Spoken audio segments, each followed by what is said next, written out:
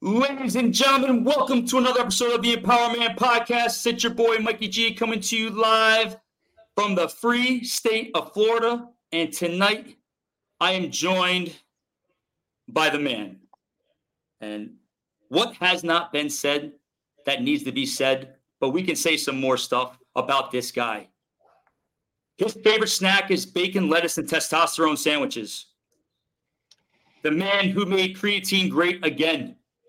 The man who put pre-workouts on the market. He is the man who will never bow down to communism. He is the human revolver, the champion of the Second Amendment. He is a patriot. He is a family man, and he's a friend. He's my boy and yours. Let's give it up for Greg A. Tedora the first. Sir, how are you tonight? Always good to hear those intros, Mike. I appreciate it. I'm doing well. Had an awesome day. Super excited to get to know and interview our guests, which we have lined up. So let's get into it. Yes, but as customary, before we do that and bring them on, because I am as stoked as you are, we want to thank our EMTs, our firemen and women, our policemen and women, our first responders. Thank you for all that you do. Thank you for keeping our communities and local municipalities safe and sound. Absolutely. And a shout out to all the military personnel out there. Stay safe. America first. Thank you to their families for making the ultimate sacrifice. So keep it up out there. Now, Greggy T, if I had a different mindset, I would say that hat is something to do with California. Am I right or wrong? They're based out there, but this is the URT.com. So go check them out. They make some pretty cool gear, some cool guys out there. So go show some support and love to them. Nice. And I am wearing a 9-line shirt. 22 veterans a day die from suicide. So we keep that in our thoughts, in our minds, in our prayers, because these people really need help that come back from the service. Some of them do. So we need to show love to our veterans. And it's a really alarming stat. And to bring awareness to that is extremely important. And you can find the shirt at 9line.com, which will be making our shirts in the very, very near future, sir. Great company, really cool people. So show some love. All right. So, Greg, you said it earlier. We're going to get right into it. Let's do it. Our guests tonight are entrepreneurs. They're patriots, but they're change makers. This husband and wife, these two people have created change and have created lasting change in the areas that they've lived in throughout the country. They've been in the Midwest. They've been in the East. They've been in the West. And they're moguls in Hollywood. One's an aspiring professional wrestler, but they're patriots. They're America first. They're family men and women. They're people of faith, and they really embody what the EmpowerMAN is all about. And we're going to have the Empower Woman, as we're going to actually, lend more of a female voice tonight and make this more inclusive for everyone. It is my honor to introduce Curtis and Cara Leopardo. Guys, welcome to the EmpowerMAN podcast. Welcome, guys. Thank you for having us. We appreciate it. Thank you for having us here tonight. We appreciate your time. And, you guys have a really interesting story. You guys are from the Midwest. And, what was it like growing up in Chicago? Because when I think of Chicago, I think of like freezing winters. And I think of like Wrigleyville, there's a bar called Sluggers. Not that I know a few things about bars. I've been to a few in my life. It tends to get exaggerated. But Wrigleyville has some of the best bars. So when I think of Chicago, I think of that. What was it like growing up in Chicago? What were both of your childhoods like? Well, I could start. I grew up in a great family, and we have a construction business, commercial construction. So I spent a lot of time on the job site growing up and kind of learning all the different trades and things like that. But I could tell you one thing: in the wintertime, you never really want to be there. And that was actually a motivation, besides having a passion for film, moving out west.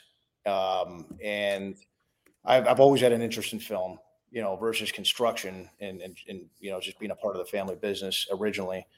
And it eventually came full circle. But that's, moving out when I was 18 years old, right out of high school, I just literally hightailed it to California.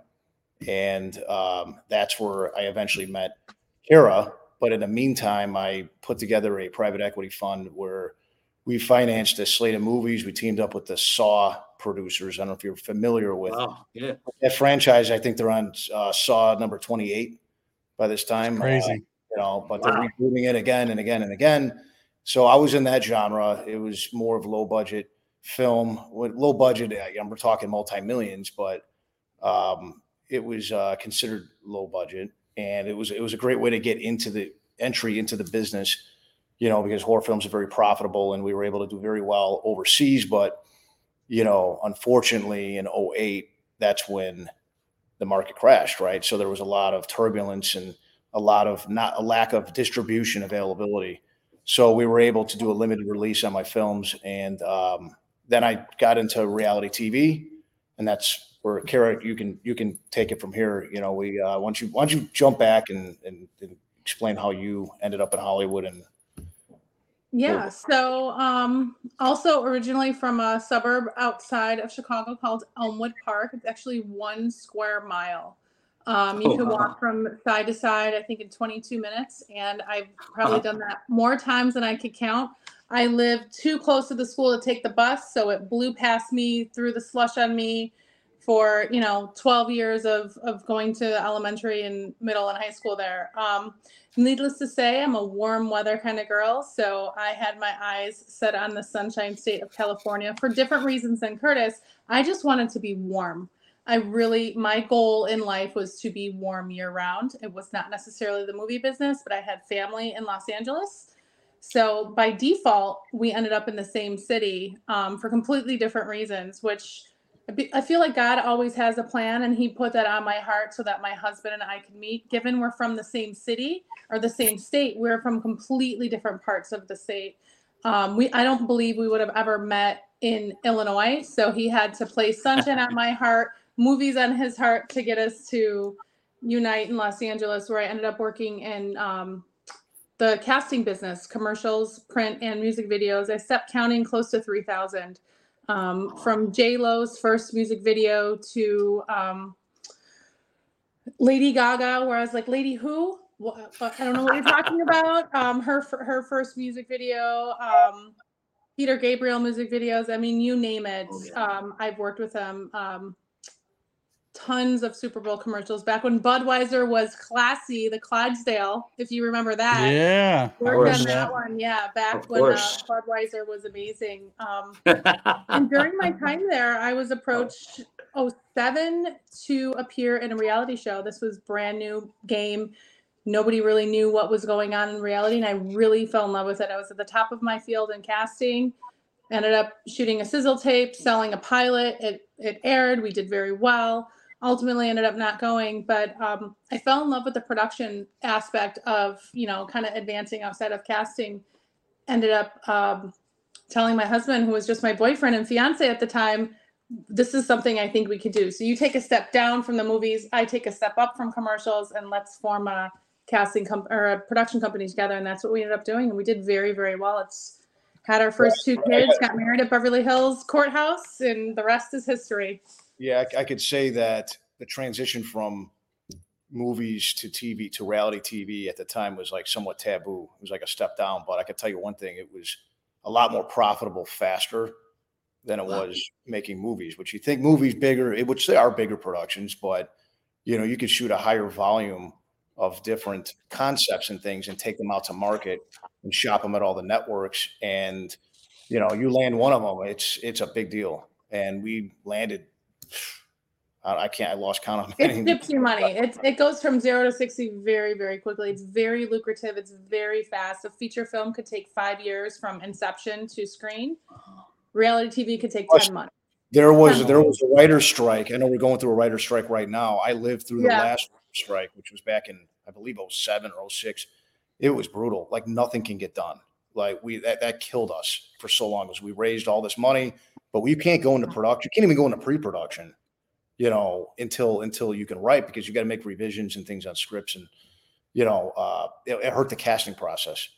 As we had Sharon Stone attached, and, she wanted to make changes, and we couldn't make the changes to accommodate her. So we lost her. We had Charlie Sheen attached to one project, and we couldn't make changes, but it was a hell of a run. I can tell you that. But yeah, definitely the reality TV stuff was a lot more, like I said, profitable. Yeah, it was sustainable. Maybe sustainable is the right term from a business standpoint. How was it growing up where you guys are from and making that transition to a place like LA? I mean, you said what? There was 1 square mile. How many cops did you have? 1 or 2? We had a handful, first name basis with the sheriff of our town. I'm still Facebook friends with him, actually. And it was interesting. I grew up in a really unique perspective, and I think that gave me my political views, to be honest, because the town was kind of changing where most of my friends were first generation Americans. And back then, this was politically correct to say an anchor baby, and they would have referred to themselves as such. So I was in a unique position where a lot of the original people in the town, they were kind of aging out. They were moving to the city. And then a lot of my friends were first generation Americans. So I got to see what that whole immigration process looks like, legal and illegal. So I have a lot of unique perspectives that I've personally experienced from very good friends. I mean, people whose homes I've slept at. And that really, not growing up in a home in Illinois, you would think you're super political. We are not political at all. It was never spoken of in my house. So my views as a patriot, as somebody who loves America, come from my personal experiences in my childhood. Whether it sounds politically correct or not, I know it's polarizing to hear the term anchor baby, and you can't say that anymore. I don't know many people that I grew up with that wouldn't at the time. Maybe things have changed, but at the time, they were anchor babies, and they called themselves as such because that's why they were in America, and that's why their families were here. Tell us more about growing up, Cara, like those American values, because you hear about Midwestern values and our perception of people from the Midwest is that they're good, wholesome, like American, like the fabric of our country. Where did those values come from? Like, how did you acquire those values, and how has that helped you navigate through the different phases of your life? So you're probably not going to want to hear this, but again, it really goes back to a lot of my friends that were first generation Americans. Their families that came to America, they loved our country. They respected our school system. They respected their homes. They took care of their homes. Multi-families living together in one home, generational homes that you don't really see. So I feel like my age group was kind of the last. I got to see my family, strong roots. Everybody's very blue collar. Nobody really went to university. They went to trade schools. Right. Then the transition of the first generation Americans, they were going to universities. They were buying homes. They were living together and making sacrifices so that they could live the American dream. So I really developed, I think, my values just from general experience of living in a blue collar town and watching, generations of Americans just really not respect what we have as a birthright, being Americans, and then watching a whole nother group of people that moved to this beautiful country that valued it more. And again, not being political at all, really wasn't political until I became a parent in 2007. You start looking at things and going, wait, what's going on here, and what's the real agenda? So I feel like my perspective is extremely unique. I have a very strong understanding of the way the legal and illegal immigration system worked, at least back then. I don't think much has changed. I know that you can have a father working that's not on the papers so that the mom could send the kids to school for free, and then the mom works for cash in the factory, and then the grandma is on the papers and she's getting the welfare, and they're doing better than my family where my mom and my dad are both working. Wow. Yeah, and I'm pretty sure that's still going on today. I know it's mind-boggling that it really is. I mean, I don't know where you want to go with this, but I see what's happening now with our borders and how much we've lost our country, and that's just still happening on a massive level. And maybe the quality of immigrant has changed. I know a lot of the people that I grew up with, they love our country. They respected our country, and they just used the system to their advantage, but they became x-ray technicians and contractors. Yep. And all of, whether it was a trade school or a 2-year degree, they became better than where they came from. And at the same time, I feel like a lot of Americans that I grew up with, they didn't do that. They just were like, I have cool shoes and a cool phone, and I'm going to go work at my dad's company and collect workman's comp. I don't know. That's the Midwestern way, right? Like collect workman's comp. That's kind of like a big deal where I grew up. I mean, I grew up similar where, the generations of Italians came over and they were super proud to be here, and everyone lived in like their community and they all took care of their properties. Yes. And back then it was English only. So don't pass down the Italian language, learn English only so that they do better in school. And then to your point, they appreciated coming here legally. And I have friends that are our age that have come to this country the right way, and a tear will come to their eye. They're like, the best day of my life was when I got my citizenship and I did everything the right way, and they couldn't be more proud. Meanwhile, they're just as upset as we are with what's going on because it's a slap in the face to them as well. It is. Yeah. It really is. And I think anything great is worth fighting for. And this is the greatest nation. It's not perfect. We are an imperfect union, but it is absolutely worth fighting for. It is absolutely worth exhausting yourself over. If I don't owe it to myself, I at least owe it to not only my children, but absolutely the next generation. I think the 100%. measure of me someday will be what my children are and who they become. Along with the next generation. It's really about the kids. I've lived a fantastic life living in Hollywood, all of the things. Met Hugh Hefner, was on the permanent list at the mansion. I mean, the things that I've experienced have been amazing. Hey, a nice Christian girl, but I never partake in those crazy things. But it was good to be a fly on the wall, I can tell you. But we need to leave something great to our kids so that they can make the choices that I made. I had the ability to create the life for myself that I wanted. And I think all children deserve that right. Whether you want to be a law enforcement, an actress, an attorney, whatever it is, and whatever level, you have the right to design your future. And I want to leave that to my kids and all children, honestly. I'll handle this now with you guys since we're talking about it. Do you still have hope? Because it seems like that is getting less and less day by day. Do you think the trajectory of where this country is going and the speed at which it's going in the wrong direction, is there any hope for our kids and the next generation, like you say? In my opinion, it's a twofold answer. In the Bible, it's referenced no fear 365 times. And I interpret that to be not living your life in fear. Now, I won't step in front of a bus. I'm very calculated with the way that I live my life, but I refuse to live in fear. I'm operating and teaching my children every day to push forward, to be better, and to try to fight against what we can. Now, ultimately, it is written.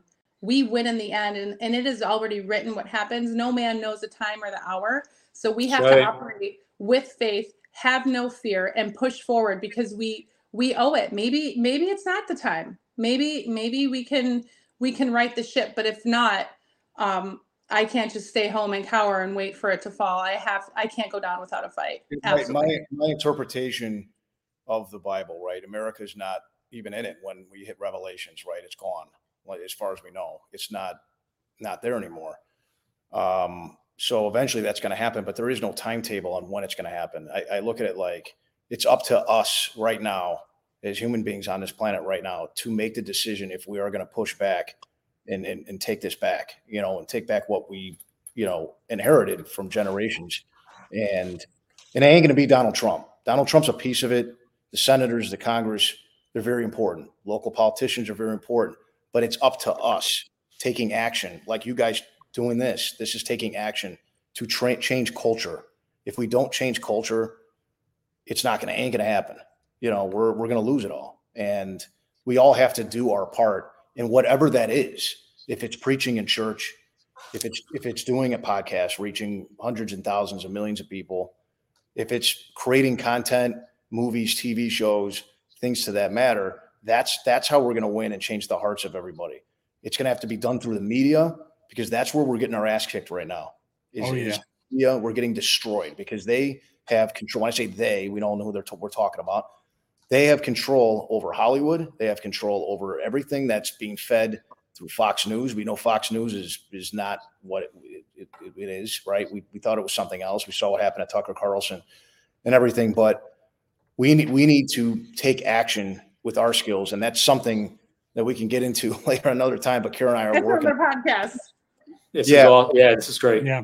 Keep going. This is great. Yeah, no, we're working on something. We're taking our God-given skills that we were blessed with in our original careers to do something to really, I guess, just disrupt the media and pop culture. Time.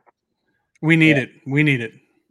We need a culture change. I think that's a big thing with my husband and I.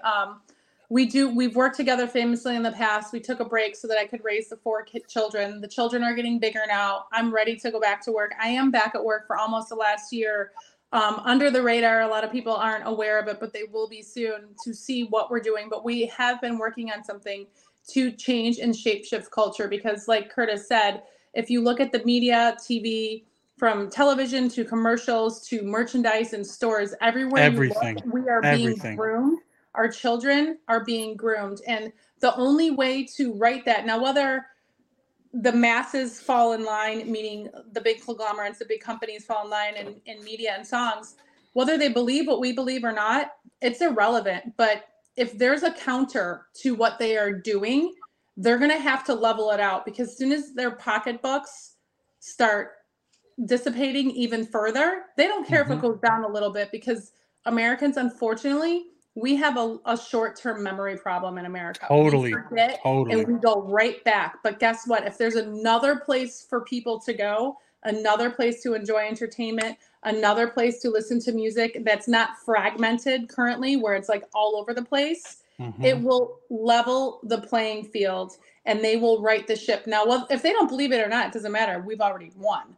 If they just tone it down because somebody else is leveling up, we've won the war. And we can expose that it's okay to be married and have children and obey your husband. That's totally sexy. You don't have to be on some of these trashy shows covered in labels head to toe to have worth. You can have worth from God. You can have worth from yourself, from your husband, from your family, from your children. And I think we need to make that sexy again for women, and we need to empower men. I'm extremely alpha, if you can't already tell. My husband's very alpha. Men can't be intimidated by women like me because a woman like me only wants an alpha man, right? And unfortunately, usually women like me aren't approached by the alpha man because like she's too strong for me. She doesn't want. That's exactly what we want. We want a real man. So men, go find yourself an alpha woman because together you're going to be unstoppable. And we can listen up, ladies. Listen up. Tons of babies. Listen up, men. Be confident, men. Like, get off your phone, get up some kuyans, and go talk to somebody like we used to before all this social media and all these apps and all this. You have to have game. You have to have game. It's crazy the lack of interpersonal skills that go on nowadays. It's all unbelievable. by design, guys. It's all by design there.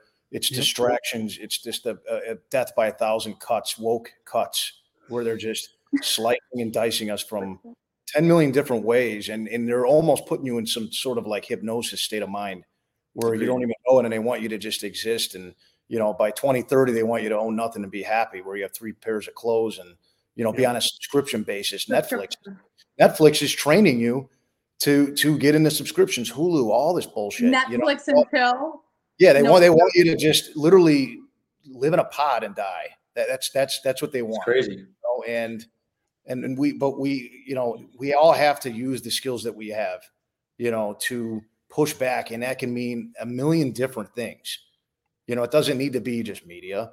It could just mean, like I said earlier, going to church. It's talking to people. Start speaking up. Start speaking your mind more, because they create this insane bubble where you think that you're going to get canceled, then get canceled, because right now we're in the process. There's a process happening that there's parallel economies that are being structured with the conservative movement, like Public Square with e-commerce, and soon there'll be entertainment. It's going to happen. And, like people moving like ourselves, we left because of the COVID tyranny in Illinois.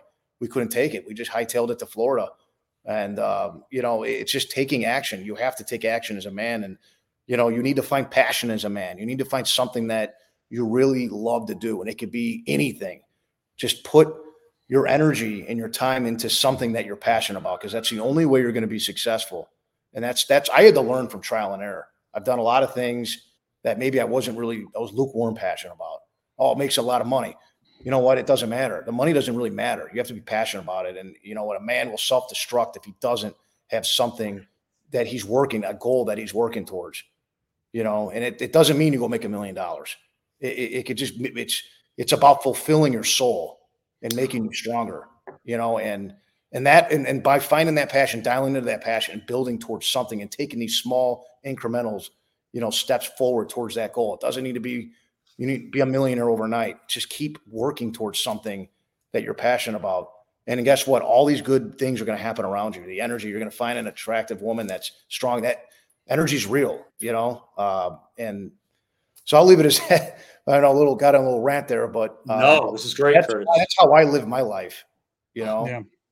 It's living in Curtis, I think it's important to note. I mean, I am definitely patting myself on the back, but I've seen marriages self-destruct or not happen. Or the saddest thing of all is millennials. They don't want to get married. They just want to be the women. They want to be independent, which means we're already in a population decline. That has to stop. We have to really encourage marry the right woman, okay, and have a family. Because if you marry the right woman and you have these burning goals in your stomach, like my husband had, who came to me and said, I want to become a pro wrestler. Most wives would say, you're already working 100 hours a week. You're never here. You're in all these different states all the time. Absolutely not. I need you here. And I said, do it, because I want him to fulfill his heart and be an example for our kids. And I know, Mike, you were there at his debut. I was. You know, the look on our kids' faces and the motivation that I gave them, that is awe-inspiring for them forever at you know, the tender age of 6 all the way up to our 16-year-old daughter.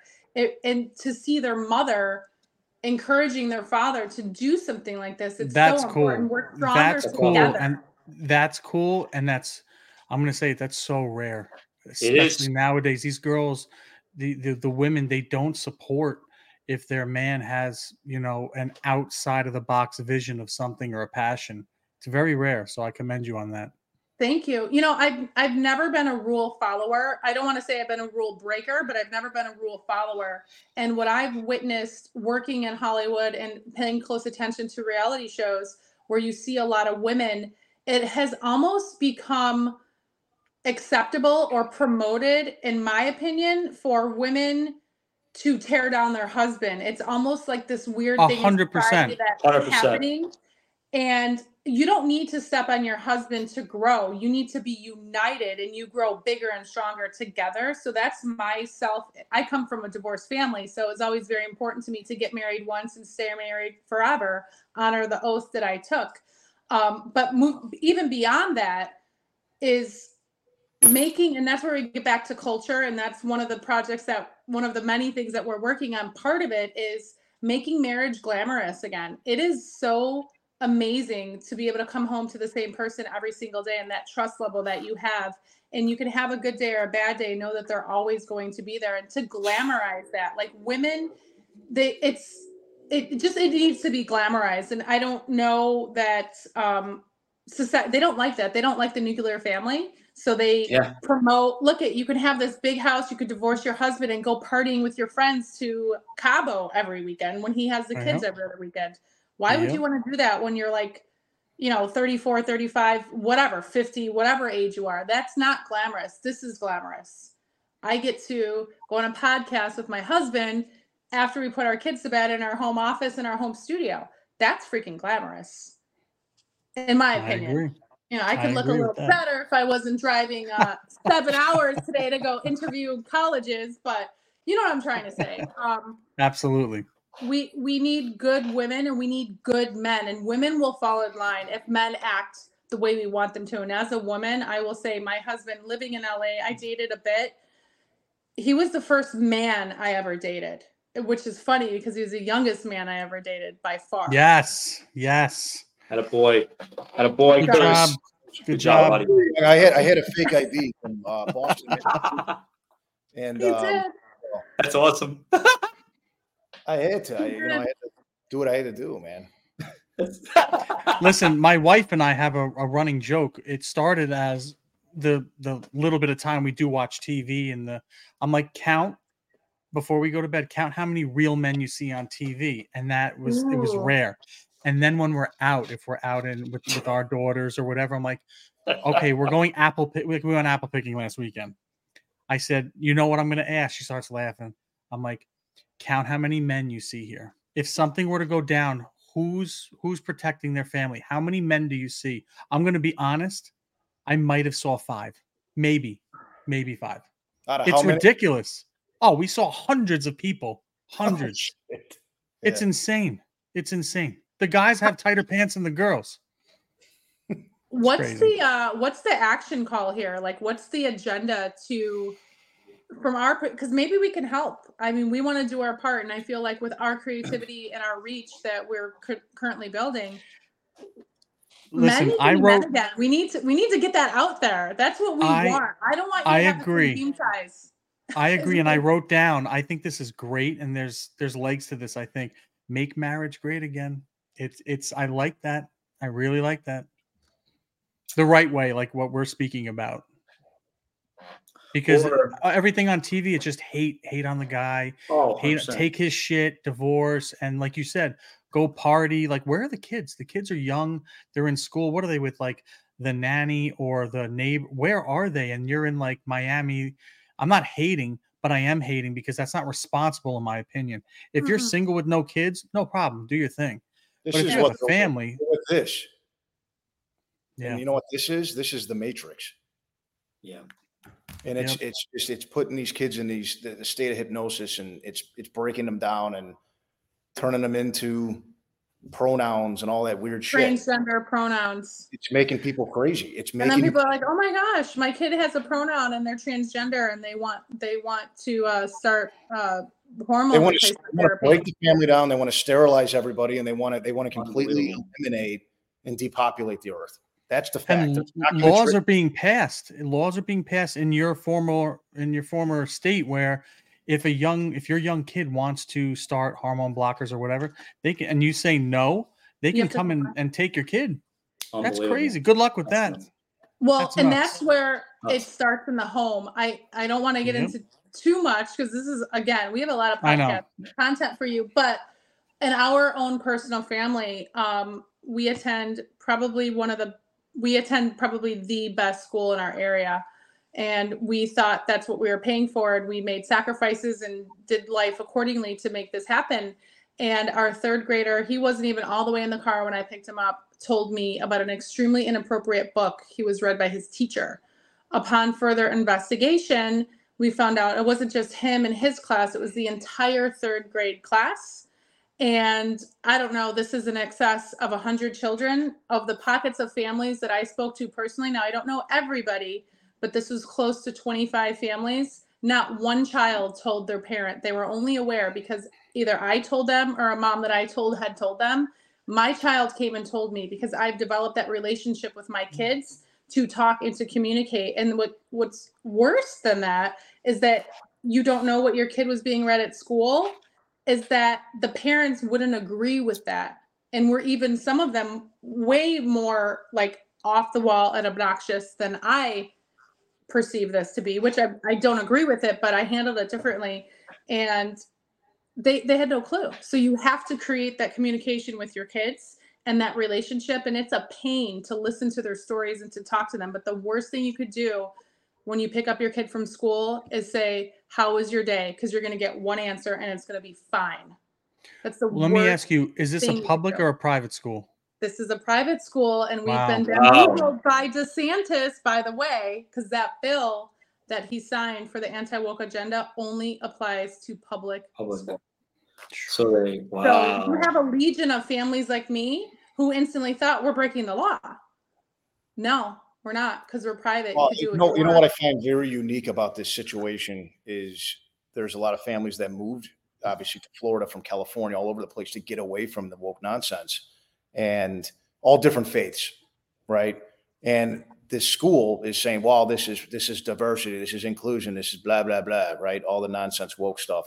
But then you see the parents that are upset. When do you ever see an alignment of an Indian, Hindu background, Muslim, and a Christian all standing together, shoulder to shoulder, parents all saying, this is bullshit? You know, when you look at that perspective, is that diversity? Look at that diversity. You know, you have a Muslim, a Christian, and an Indian. And we're saying, no, that's what we're talking about here. Those are Americans. Those are people that are protecting their families.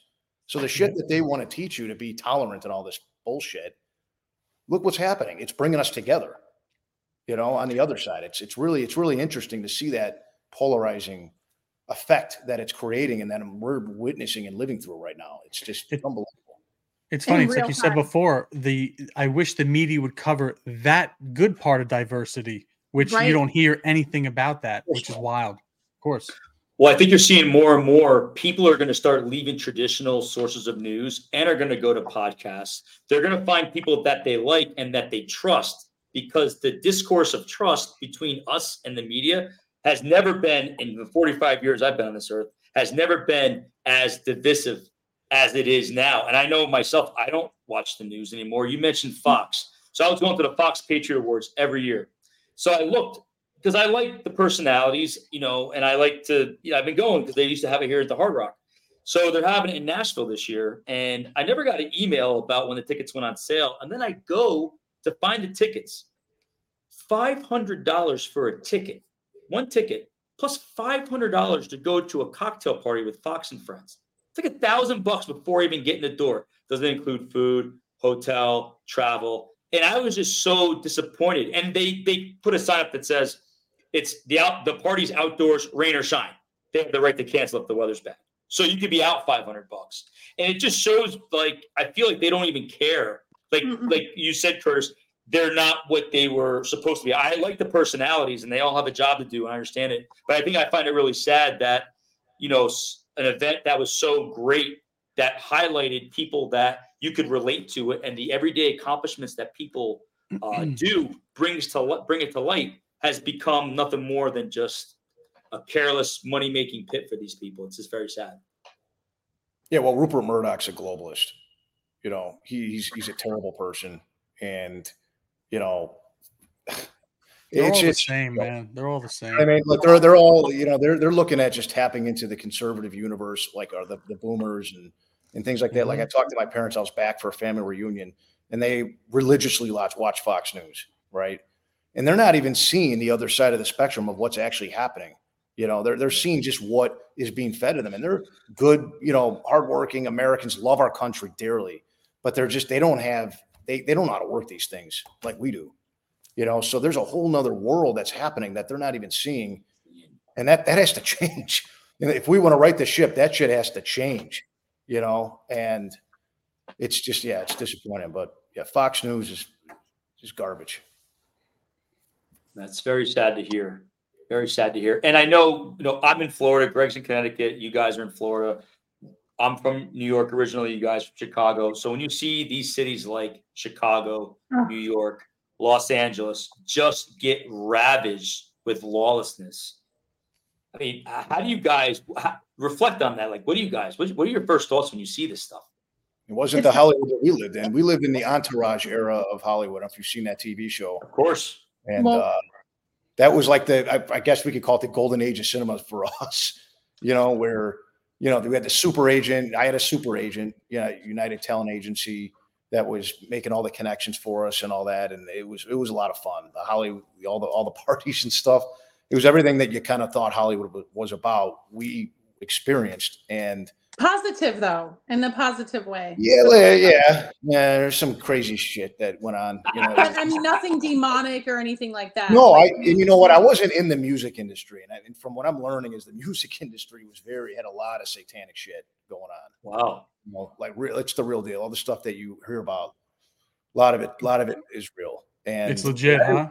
Luckily, I never came across the satanic side of it on the movie side. But it's heartbreaking, right, Curtis, to answer the question? I mean, we have two cities that are lost, in my opinion, that I don't know if we'll ever feel safe. When we left Los Angeles to give our children the Midwestern lifestyle that we loved so dearly, it was hard, but we went back every year. We would go hiking Runyon Canyon. We would go to our favorite restaurants and do all of the different things. You can't do that now. It is 100% unsafe.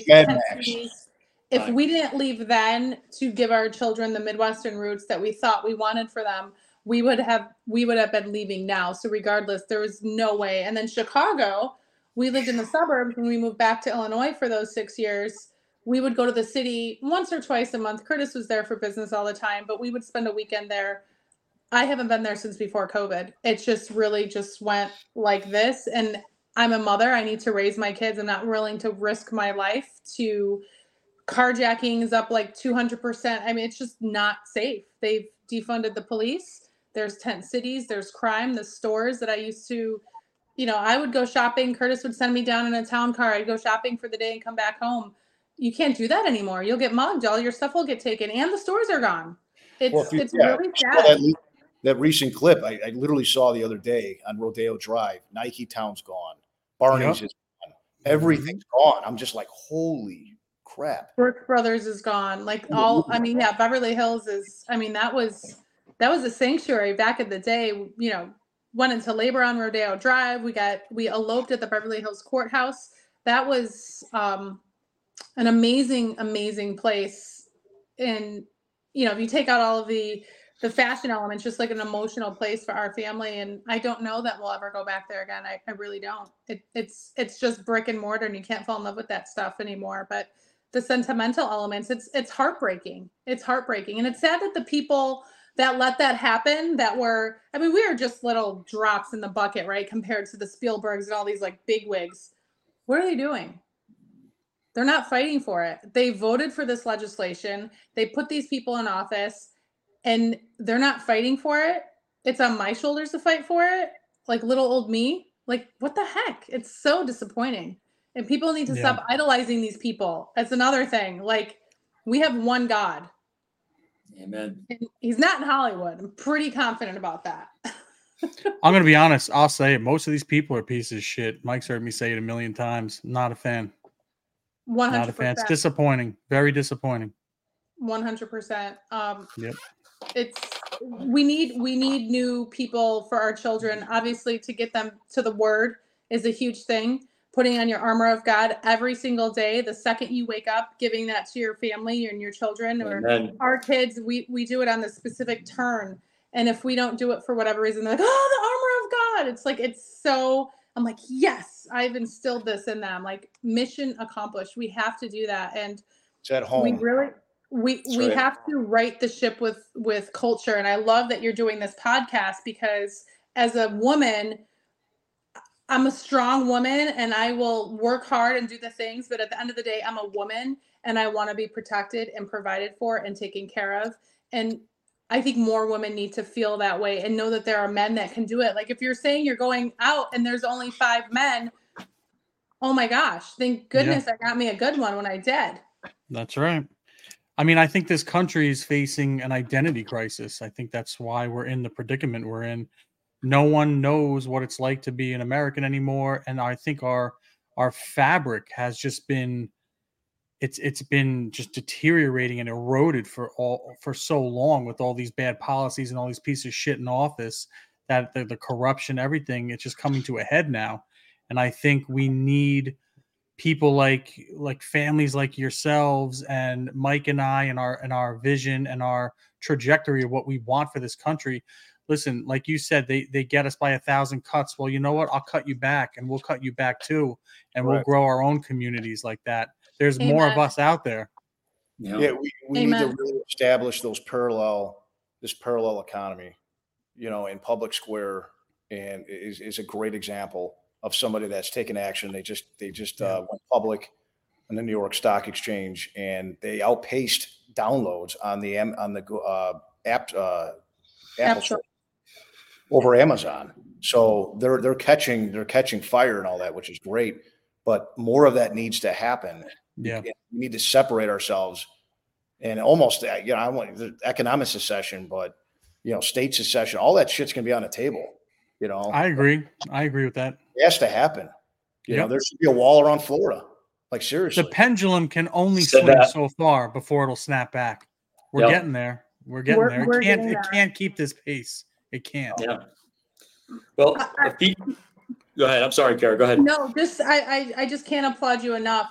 Men, our country wasn't built on purple-haired transgender freaks with a pronoun. Okay, it was built by men that had no freaking fear. Some of them died, whether it was on the battlefields, whether it was being an iron worker without steel-toe boots or a hard hat.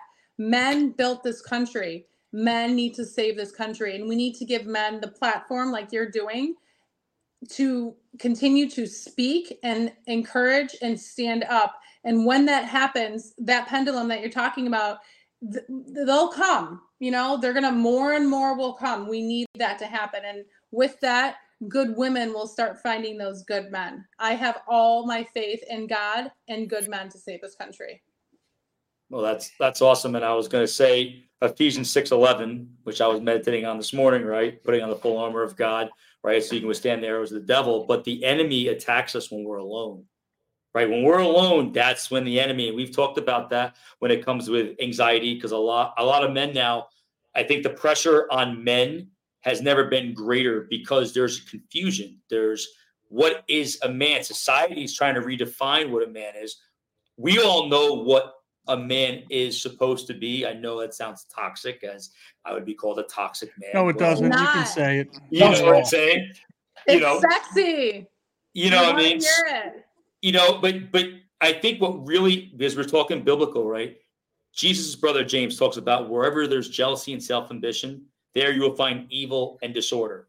And when 83-year-old Nancy Pelosi and 90-year-old Dianne Feinstein want to run for Senate, and they'll probably win, that is, again, where the root of a lot of these problems in our country come from. And my question to you guys next is, how did you guys navigate your faith while working in Hollywood? Because Hollywood, you're seeing the outflux of more actors and actresses moving out of Hollywood, but you also see a lot of actors and actresses that are coming out with God. I was going to ask that. Greg and I talk about it, and we have not a running joke, but we talk about you see Mark Wahlberg staying prayed up, and I don't recall him doing this years ago, which I think is great, and I don't judge anyone that does that. But do you often feel that we all know God's a big business with churches, and I know my church is a big business, but I know what they do for people. So when I tithe, I am the happiest giver ever because I know what my church does. And I have a pretty active role in my church here in Delray Beach.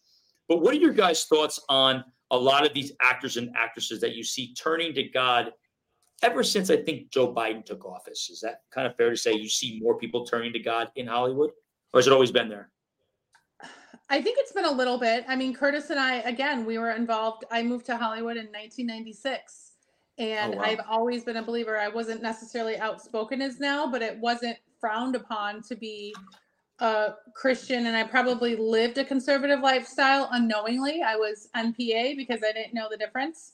It probably was always there, but it wasn't maybe so much needed. I think it's needed now. I don't know their heart, so I can't speak to it, but I would like to believe for their safety for eternity that if they're preaching the word of God and they're professing this, that they're genuinely in line with their heart. And I have always heard that about Mark Wahlberg, by the way. I didn't know that he was a believer. So I buy it that he was a big Catholic. I definitely buy it with him. With the others, who knows? There are people I know in the conservative movement we're starting to learn that are just on the bandwagon because they wouldn't make it in other elements of the entertainment industry unless they became so great within the conservative movement. There's a different level. So that could be the case, but I hope they're sincere because I think you'll be judged for that. I could be wrong, but I'm pretty sure that's not okay. Yeah, I could say this, it's a very vain town. It was. I don't even know what it is now, but it's very superficial, materialistic, Jewish dominant from a business standpoint, which there was not a lot of common ground with faith, and it was very, from what I went through, it was very fast, transactional kind of relationships. And it wasn't, there's not a lot of deep discussions about faith with like a lot of people out there. It was just more about, what are you doing next? What do we have on deck? It moves so damn fast, and you don't really kind of get into deep, or at least I didn't, because I never really found common ground on that level with really anybody out there, especially being in the horror genre business. Who knows what the hell those people believed in, but a lot of sick bastards, man. But, talented people, but dark stuff. I was in the dark community of that world, but that was my one reservation when we met. I was like, okay, you're saying all of this, but your actions and your movies are this. And, he wore me down and I got to know him. But at first I was suspicious, to be honest. How did you get into horror films? Like, why not rom-coms or something that's not so dark? I've always had, I love like horror films, haunted houses growing up like that. Every October, I would start in June. I would literally in my yard, a haunted house, an outdoor haunted house, themed house, where I would get 20 people, set up all these different scenes and things. And then we would literally have the whole town show up and have a line like miles of people coming in, and I would charge admission to get in, and I created like a little business and stuff. And I did that every year, growing up. And that was something that I guess kept me out of a lot of trouble. I still got in trouble, but that was something that kind of occupied my time and everything during the summer and the fall, just working on the next thing. And I made short films, won, film festival awards and stuff. And so I've always kind of had it in my blood to do the dark, scary stuff, but as I grow older and I look back at that stuff, I'm like, man, what the hell was I thinking doing this stuff? It's pretty violent. Every time I turn it on and I watch, something I made, I'm like, man, what the hell was going on in my head when I did that? I think the devil was coming for you, like, because he's a good man and he's got so much to offer the world, as you can see. I think that's what the devil does. When you're alone, he kind of takes your talent and he manipulates it and he twists it. Because given this moment, Curtis, are you in that genre again with what, no, are you just a horror film again? You know what? I could tell you, just growing up, having kids and things like that, and really growing, spiritually over the years, you kind of pull back from that stuff. And I look back, I'm like, man, I would never really touch any type of violent content ever again, unless there was real meaning behind the violence, not just senseless kind of like crazy horror stuff. So that's like my approach on anything. If I would ever do anything in that genre again, it would have to be meaningful violence, if that makes any sense. Mm-hmm. But that's touch it. Well, you're kind of doing that now with professional wrestling.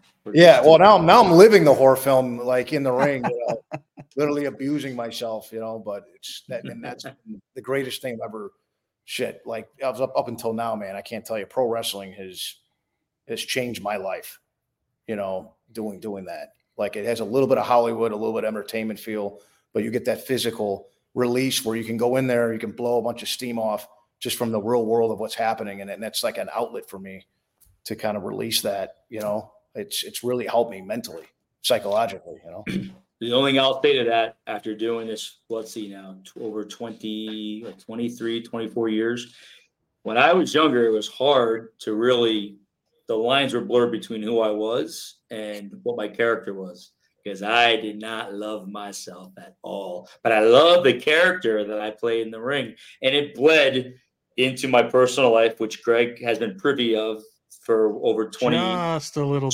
years, and Jay, and it's a fascinating, but the biggest thing you'll see is the psychology, and you'll see that just what's going on in politics and how you can control a crowd.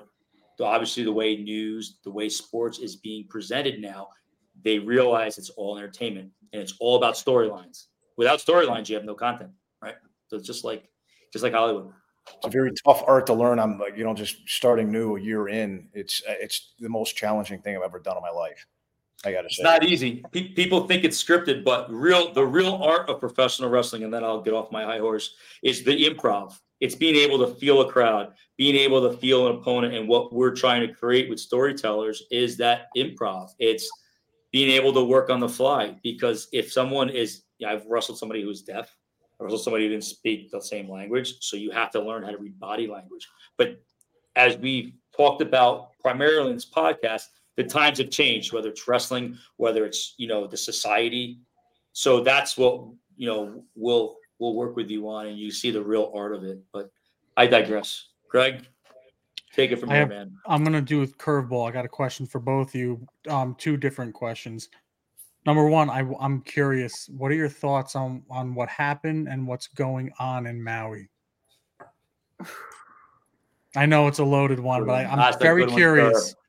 Very curious. You know that's ancient land that for hundreds of years or thousands of years, should I say, that has been owned by the natives there, right? And you have billionaires that want to take that parcel of land, right? For years, they've been making highball offers from $25 million to $100 million to take those oceanfront properties, and they just said no. They're sticking to their guns. So what do? They tap into some, and who knows where this came from, but it had to be some sort of lasers that burned up that place. And if you see all the different blue colors of things that weren't touched, we know that blue roof, something from the sky, and blue objects too, is the blue roof and a bunch of other blue things. That something fried that place very quickly. And now with precision. Precision. I heard a rumor that it could have been China that had satellites over that area at that time, possibly with some sort of chemical they injected into the air or into these satellites where they were able to do this. And I don't know if there's collusion between the Chinese and God knows who the other entities are that are a part of that. You know, of course, I wouldn't put it past our lovely politicians in DC. They wouldn't have anything to do with this. But yeah, that's my take on that. I think it's greed and just complete takeover. They're getting away with murder under the Biden administration. All the money laundering happening in Ukraine. It's the kids missing. It's open season for criminal activity at the highest level during the Biden administration because your leader is a hardcore criminal. His family are hardcore criminals, and that's what you get. You know, it's a straight up regime. Agreed. So I don't jump around there. But second question. I know these are two very interesting ones. Second one, because it's important to me. So we have to be the catalyst for the foundation of change, like we were talking about earlier with family, community, friends, everything. Would either of you ever consider getting into politics to help the cause? It might already have been decided in our family. Absolutely. Absolutely. Yeah. I mean, the thought crosses my mind every once in a while, but I mean, you know, you're exposing your family. I have two little girls, 2 and 4 years old. It's like, you know, you're putting everything now out there, but it's practice what we just preached. Like, you know, somebody's got to do it. You know, you might as well. I think my feeling on that is yes. I believe the politicians are very important, and you got to elect the right people. But unfortunately, we need to change it on a cultural level, and the politician is not going to be able to change it on a cultural level. Like Donald Trump cannot change it on a culture. He did it. He already got the ball rolling, right? But we need to step up, and it needs to come from the media counterculture, like in order to stop this. You know, but politics are very important. From local government, school board government, you know, mayoral government. You saw during COVID how powerful these governments can make. They can make these moves and really put the thumb on you and take control. And you know, you saw those political positions that you never really thought of, the DAs to the local mayors to the county mayors to the state legislators. The fucking school boards. My kid's 4 years old. I've never been so stressed about school, and like I have to be 2-3 years out, make sure they're not teaching this, they are teaching this. Where are we going? The vaccine thing, the whole nine. It's crazy. The whole thing. It's interesting. I actually, as soon as we moved to Orlando, walked into the State Board of Elections here in Orange County just to find out what's the criteria and what's the qualification, because I want to know what I'm dealing with and what the criteria is. And they're very actually helpful, by the way. And there are so many offices. Like when you think running for office, we're thinking congressmen and we're thinking governors and all of these different things. There's election supervisors. There's all of these different places that we need people to get involved that make just as big as of an impact, where you can't just close down ballot counting, cover the windows because of a flood at 4 a.m. and then boop, somebody else wins. Where if we have good people in all of these different positions, we can right the ship. So, I mean, 100% it's on the dock for our family at the right time. I don't think now is the right time. We have something else that we're working on to change culture, but that will be absolutely something that's in our future as a family for sure. Yeah, just to jump on that important note, because we talk about this all the time, is local government is the key, not the federal government. We need to start on the local level and push up instead of like federal government push down. Because if we can That's what Ford said, Mike. I agree with you 100%. You're absolutely right. And it sounds like a little position on the school board, but like you said, you get stressed out about that damn board, introducing some crazy shit, into the school systems and all that. It's going to take like an army to go into these local governments to, run for office and get in there and push up instead of pushing down, running for federal office, which is insane amount of money that it needs to in order to win Congress and all that. It gets muddy, especially if you start speaking America first and all that. You got Mitch McConnell, you got McCarthy. And I know somebody firsthand that got bamboozled towards the end of an election here in Florida, a personal friend of mine, that McCarthy and company and McConnell, they came in and just flooded the airwaves with a bunch of money to blow out and boost their rhino candidate over our guy, that was America First, because he wouldn't play with their program. So, so it takes big money. You need big money behind you to win federal, and you need not as much, actually not at all, not anything really to win local. Are you guys near Lake Nona at all in Orlando? We are. Oh, okay. I got a very, very good friend there, so she's listening. Shout out. Love you, T. Hi, Lake Nona. Yeah.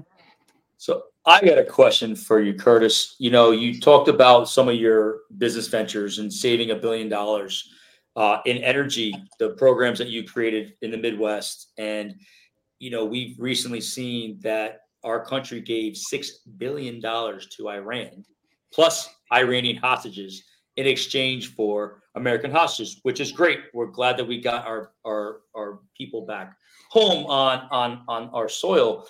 But you see the senseless spending, especially in Ukraine and other places. How would your policies work on a national level? So my policies, what we do is infrastructure related, in upgrading infrastructure, making local government more efficient the way they spend money on goods and services and energy for that matter. And everything that we do is accounted for, measured, and guaranteed by us. So that means if we recommend certain upgrades to, say, for instance, their street lights, their automation systems, HVAC systems, roofs, doors, windows, the way they procure, because, local government is very fragmented when it comes to, they're decentralized on procurement, meaning fire, police, civil city, they don't communicate at all, and they all buy the same stuff, but they're not leveraging buying power to get the same stuff for a lower price. So we take a lot of things like reverse auctions digitally, where we get invite vendors to bid on all these different services, and we come in with a price for all these commodity services and goods. And then we look at the energy savings, which is only 20% of our pro forma of what we save. The rest of it, the 80%, is the way they procure, right? Mm-hmm. Because let me ask you this: on $1 that the government spends, how much do you think is waste? Out of $1, yeah, 95 cents is wasted. 82. Okay. 70. You guys are okay. Pretty close. But yeah, the average is 70 cents every dollar is spent inefficiently. So that's pretty bad. And what we do is we guarantee these safe. So we make these recommendations on doing these certain upgrades, right? We meet with the local government, and it's a la carte. And we'll come back to them and say, we'll guarantee that you will save this, right? So then what they do is they borrow against the savings that we guarantee, right? That we're on the hook for. It's black and white. And then they borrow the money over a 15-year, 20-year term. And then they can do all of these upgrades, and they have literally the debt service guaranteed by us, and it's paying down every year. And we got to come in, we have to measure and verify. We got to look at all of the bills. We got to make sure the reductions are there, because if it isn't there, then we have to write a check back for the difference. And we've never missed a guarantee. And collectively, we've saved almost close to $1 billion out of all the local governments that we've worked on. What's the time frame? Give me an example on something like that. Like, how long does that take?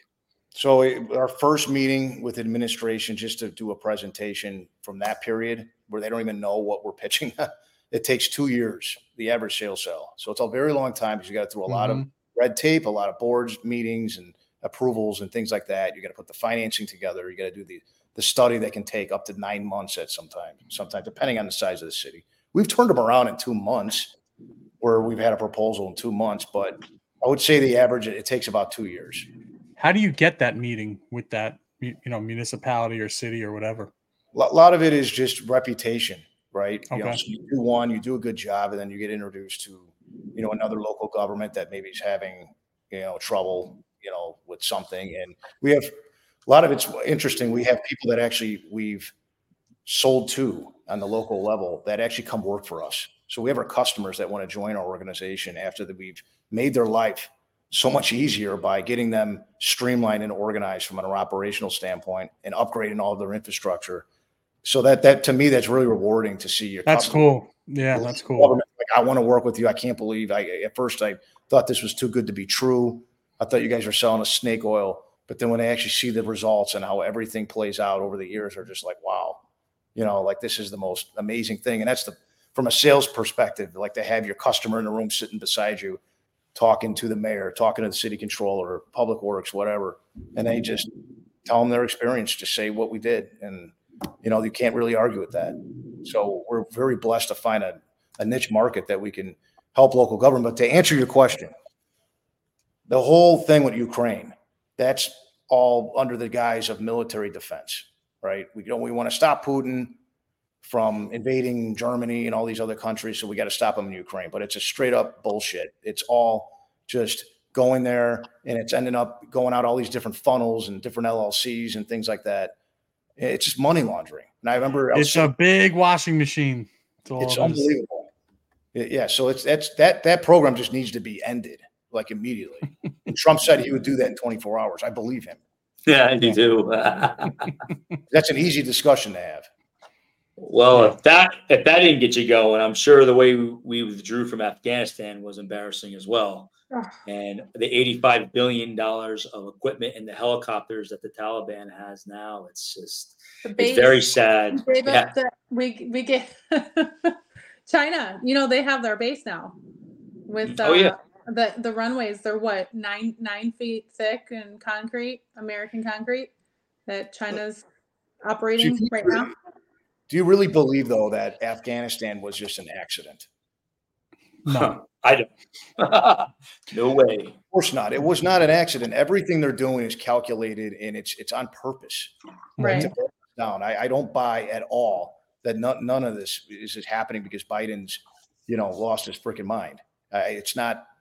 He's not even running. Share my theory. I don't think he's lost his mind. I think this is an act. I think it's to give us a talking point. People that are crazy and all of these different character traits that the elites have, right? It's a psyop on us. I think he's acting 100%. They're in with Hollywood. He probably has the best acting coaches. And then they go behind the wall and they are laughing. Oh man, that was so good when you acted like you crapped your pants. Wow, that was awesome when you fell asleep. I think it's a show. I really do. I don't buy that he's 100% incompetent. I think Biden just overall, he's never been a good speaker. He's never been the smartest man in the room. But I 100% think I worked with actors. He's acting. This is an act. I mean, we're all pretty much around the same age. I mean, to think when we were younger, how we grew up, we don't negotiate with terrorists. We don't do this. We don't do that. And it's completely 180'd. And it's disgusting to see what they've done and what they keep doing. The examples just keep coming week after week of hostage exchange. Listen, I'm glad they're home too, but it just sets a bad precedent going forward. It's just endless. Like we're like the laughing stock of the world right now. It's horrible. They put a bounty on all of our heads now. All of us. It's embarrassing. if we're worth $6 billion, then what's to prevent, an entire airline from getting hijacked? And 100%. I mean, honestly, like there's no line. There's no accountability. There's no line in the sand. That's just like anything goes. It's so dangerous on so many levels for us as Americans now. It's horrible. I'm disgusted at that. We have to pray, and we have to keep doing exactly what you gentlemen are doing, is just keep speaking and having no fear, and you will encourage others to do the same. I wholeheartedly believe that. I know there's more of us out there. They're afraid to Yeah. speak up, like what you both were saying earlier, like, oh, I might get cancer, lose your job. So what? Good. At the end of the day, so what? We'll hire you. We're hiring. Right, babe? Yeah, we have a policy. I probably shouldn't say that. No, don't say it. We don't have any policies. We have no policies whatsoever. We don't know what company we're talking about, so that'd be kind of tough. But yeah, we have no policies. But hey, if you're canceled, you're definitely considered for employment. Put it to you that way. It's good to know. We definitely want to talk to people. I love it. Absolutely. It's good to know. Definitely good to know. This has been an awesome episode, guys, and we can't thank you enough. But I want to just put the bow on this and just want to ask you a few final things, and then, we can let you guys go back to your family. We can talk for hours. We could do this all night, honestly. And next time, I'm going to light up my cigar, and Greg will light up his cigar. Cara, you'll have to light up a cigar as well, and we'll all have a smoke session. I think that's I'm just smelling the cigar. That's awesome. Cigars in the house. That's awesome. Greg and I talk about this a lot. Undoubtedly, next year is the most important election in our lifetime because it's really going to dictate where this country goes and the challenges that you face as a husband and wife and kids and Greg faces and whatnot. What advice do you have for people, especially parents, that cling on to those values, especially with the world changing and with all of the, I believe, unrest that's coming? We don't even know what's coming next year, but I think there's a precedent that's been set. If you want to maintain power, divide and conquer. You talked about, Cara, about needing real men in the world, and I agree with you. I think men need to step up and be more assertive, and also to have a platform to be free. Like, the Bible in John talks about us. If the Son sets you free, you're free indeed, right? So, but not many people realize that. So what advice, we'll start with you, Cara. What advice do you have for people with the future of the nuclear family, of values, of things that have brought you and Curtis so much success in both your professional and personal lives, not getting derailed by what's going on in the world? I think number one, having faith in God, have a Bible. So number one, all of my faith is in God. It is not in man. I believe he created me and my life story is already written and he wants me here at this time in this world at this moment for a reason. So I live by that. So I don't live in any fear. I also obey. I think it's very important to remember that you must obey God and fear him. You don't fear man, fear God. Putting on your armor of God every single day, having a Bible in multiple easy access places in your home so that who has 2 hours or an hour or 30 minutes? You might just have 5 minutes. If you have a Bible right there on your coffee table, another one in your kitchen, another one on your night table, you could just grab it and read it really easy. I'm old school. I like reading a tangible Bible. So that's another thing that we do. And just praying over every single meal. That's another thing that we do in our home. We are just constantly we used to just pray at home, and now I don't care. We pray in public over our meals. We grab hands. We say a quick prayer. We pray for everybody in the restaurant. I don't care if it offends somebody or not. And maybe it'll encourage other people to pray, but don't be fearful to live in faith and to just repeat it all day long. Check Instagram 10 times a day. Check in with God 10 times a day. Check your Bible 10 times a day. Another fun thing that we do, and I'll send you a screenshot. The only app that I pay for, it's called Abide. And I start every single day with a 30-minute Bible meditation. So you just wake up 30 minutes earlier, you just lay in bed and you just listen to the word before your feet touch the ground. And it's just a really powerful way to start your day. But you have to check in with God all day, every day, the same way you check in with Instagram or any kind of social media or put gas in your car. It has to be constant. And your kids have to see you do that too. That's what I do. And I would encourage everybody to try to do at least a few of those things. This has taken me a while to get here. This has been building. I haven't always been like this. Curtis could testify, but it's building, and I've built to this. If one little change you could do, download the app. Start your day with Abide. They have a 2-minute meditation. If you don't have the 15 minutes or the 30 minutes, 2 minutes a day, every other day, 3 times a week, something attainable goals with God, and you will get there, and you're going to start feeling like you need more. You need more. I need more. I need more. And that's the way we're going to save this country. And that's the way we're going to protect our children, that hedge of protection over our family. Constantly do it. Drive them crazy. Who cares? I do mine every morning. I have my coffee. I take my Bible and I do it in first person meditation. So they're like declarations. Like I will put on the full armor of God so that I can withstand the devil's schemes. Or, I will discipline my body like an athlete, train to do what it should. Otherwise, I fear after preaching others, I myself might be disqualified from Corinthians. So I love it. And I use the YouVersion app and I bookmark things and stuff like that. So Curtis. Well, I got to say this, and this has helped me personally. I could speak from experience, right? Let go of the fear. Okay, there's a reason why in the Bible that it's referenced 365 times. Do not be afraid, right? Because every day you get up, you cannot fear anything. You just need to trust in God, take that emergency brake off, and just drive and go, and do things that are going to make you uncomfortable. 3 things a day. It could be, anything that you normally wouldn't do, but just start making yourself uncomfortable. And that's how you're going to grow, build towards something that you're passionate about and take those incremental steps forward to go after that passion of whatever it is and just drive. And,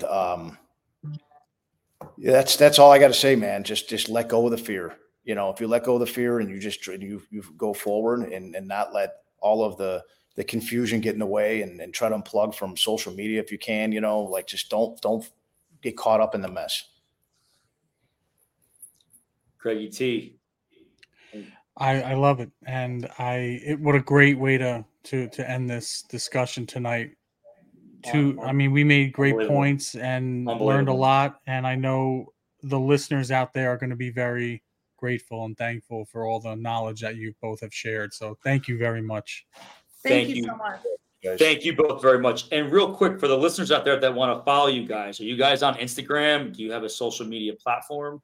Like, where can our listeners follow you and learn more about what you guys do?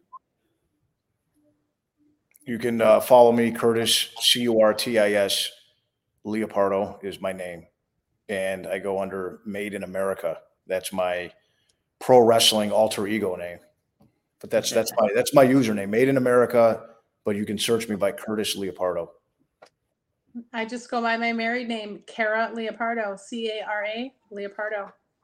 Made in America's wife.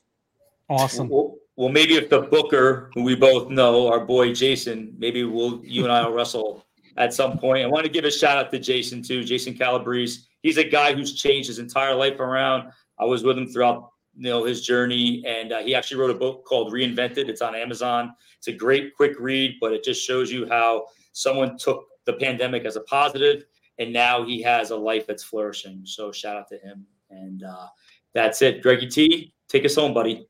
Awesome. To all the listeners out there, EmpowerManPodcast.com, all the platforms, our Instagram, DM us. It is me and Mike reading it. We're happy to answer any and all questions and keep the hate coming because we love it, because now we know we're on to something. But we will see you guys next week, and thank you again, and have a great night. Be safe. America first. God bless. God bless. Thank you, guys.